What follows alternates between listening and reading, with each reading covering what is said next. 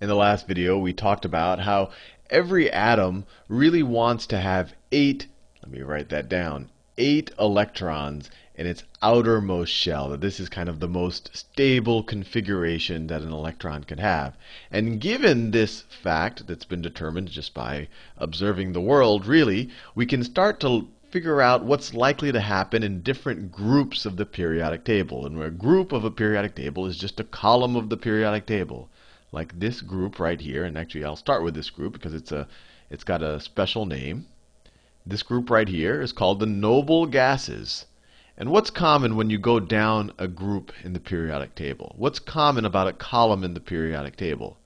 In the last video, we saw that every element in a column has the same number of valence electrons, or it has the same number of electrons in its outermost shell.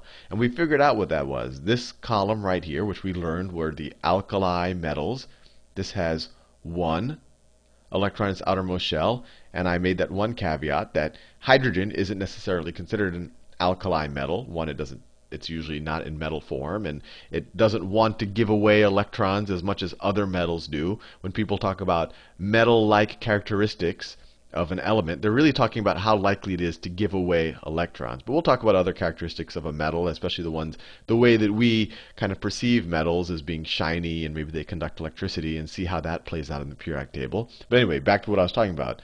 This column right here, this is called the alkaline earth metals. So this is alkaline earth. Alkaline earth. These all have two atoms in its outermost shell. So remember, everyone wants to get to 8. If these guys wanted to get to 8 by adding electrons, they'd have a long way to go. This way, they would have to add 7 electrons.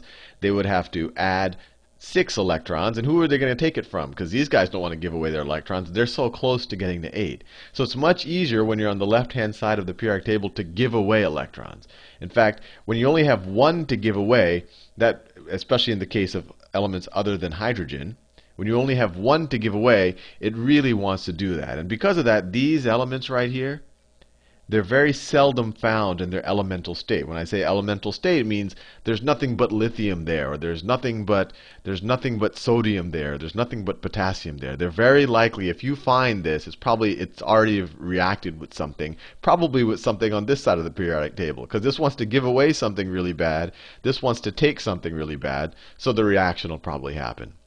These are still reactive. The alkaline earth metals are still reactive, but not as reactive as the alkali metals. And that's because these guys are really close to getting to the magic 8 number. These guys are a little bit further away, so it takes a little bit more, I guess you could say a little bit more of a push for them to give away 2. These guys only have to give away 1.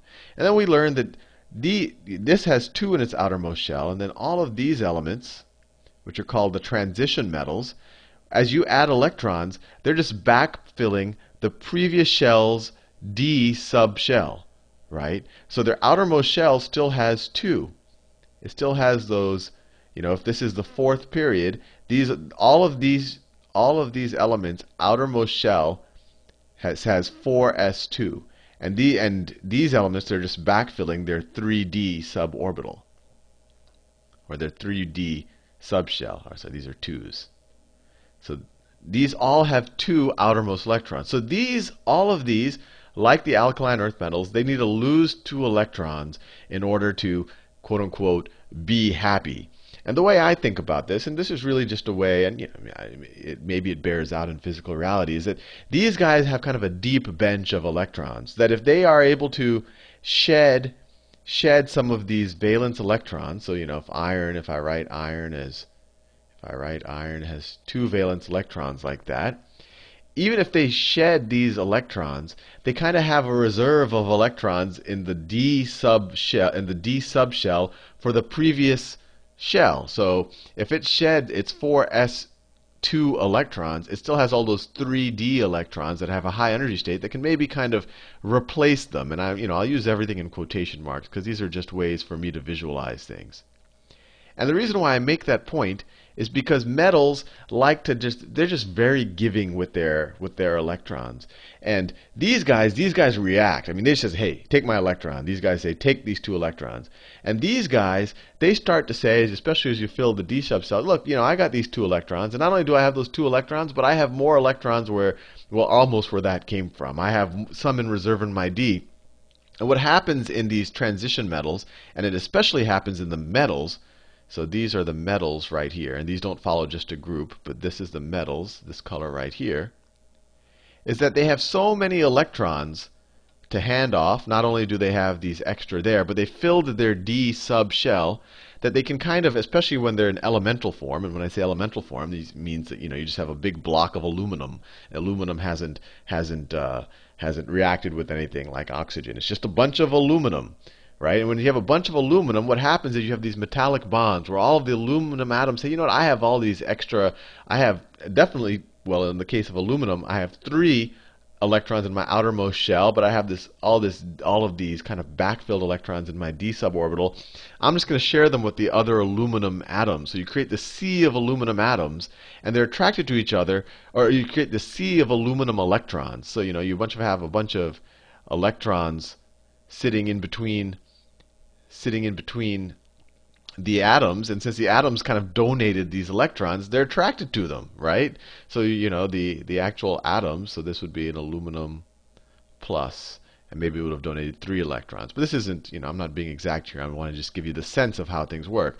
And that's why metals conduct really well, because electricity is just a bunch of electrons moving. And in order to have electrons moving, you have to have surplus electrons laying around. So if elements right around this area are really good conductors. In fact, silver is the best conductor.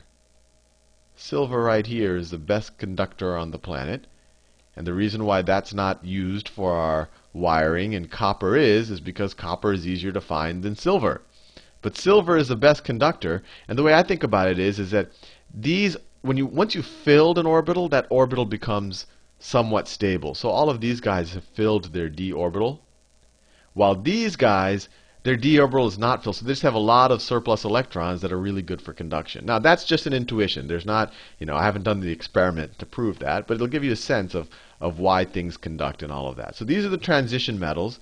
These are actually considered the metals. But the reason why these are considered the transition metals is because they're filling the d block. But transition metals kind of sound like not as good as a metal. But when I think of metals, iron is kind of the first metal I always think of. I definitely think of silver and copper and gold as metals. So to call them transition metals is a little not fair. I don't really consider aluminum more of a metal than let's say iron is. But in chemistry classification world, aluminum is more of a metal. These elements right here, and I know I dropped off from kind of the group notion, but let me just actually write the valence electrons. So these all have 3 valence electrons, 4, 5, 6, 7. So these all have 3 electrons in its outermost shell. It still seems easier for them to give them away than to take them, but maybe now in certain cases, there could be, especially in the case of, let's say, boron, there could be a situation where it maybe could gain 5 electrons. Well, that seems hard to, that it's much easier to give away 3, and that's why a lot of the quote-unquote official metals show up in this category. And as you can see, as you go down the periodic table, you can kind of have metals that have more and more valence electrons. So for, this let's say lead, it's still a metal even though it has 4 valence electrons, and that's because the atom is so big that its radius is so large that the outermost shell is so far away from the nucleus that those electrons are easier to take off. So, for example, as you go down carbon, those electrons are very close to the nucleus, so they're very hard to take off. So carbon would probably more likely gain electrons from somebody else to get to 8, while these guys' valence electrons are so far away from the nucleus that they're more likely to kind of want to get rid of them to get to 8 and get back to an electron configuration of, let's say, xenon. And you go, and then these guys are the non-metals, right? They're likely to probably gain electrons in most reactions. And then this yellow category that I said was highly reactive, and especially highly reactive with the alkali metals over here. These are called halogens. And you've probably heard the word before, halogen lamps. That's no I guess that's no mistake there to call them halogen lamps. That's not a random choice of words. Maybe I'll do a video on halogen lamps in the future. And then finally, we're at the noble gases. And what's interesting about the noble gases?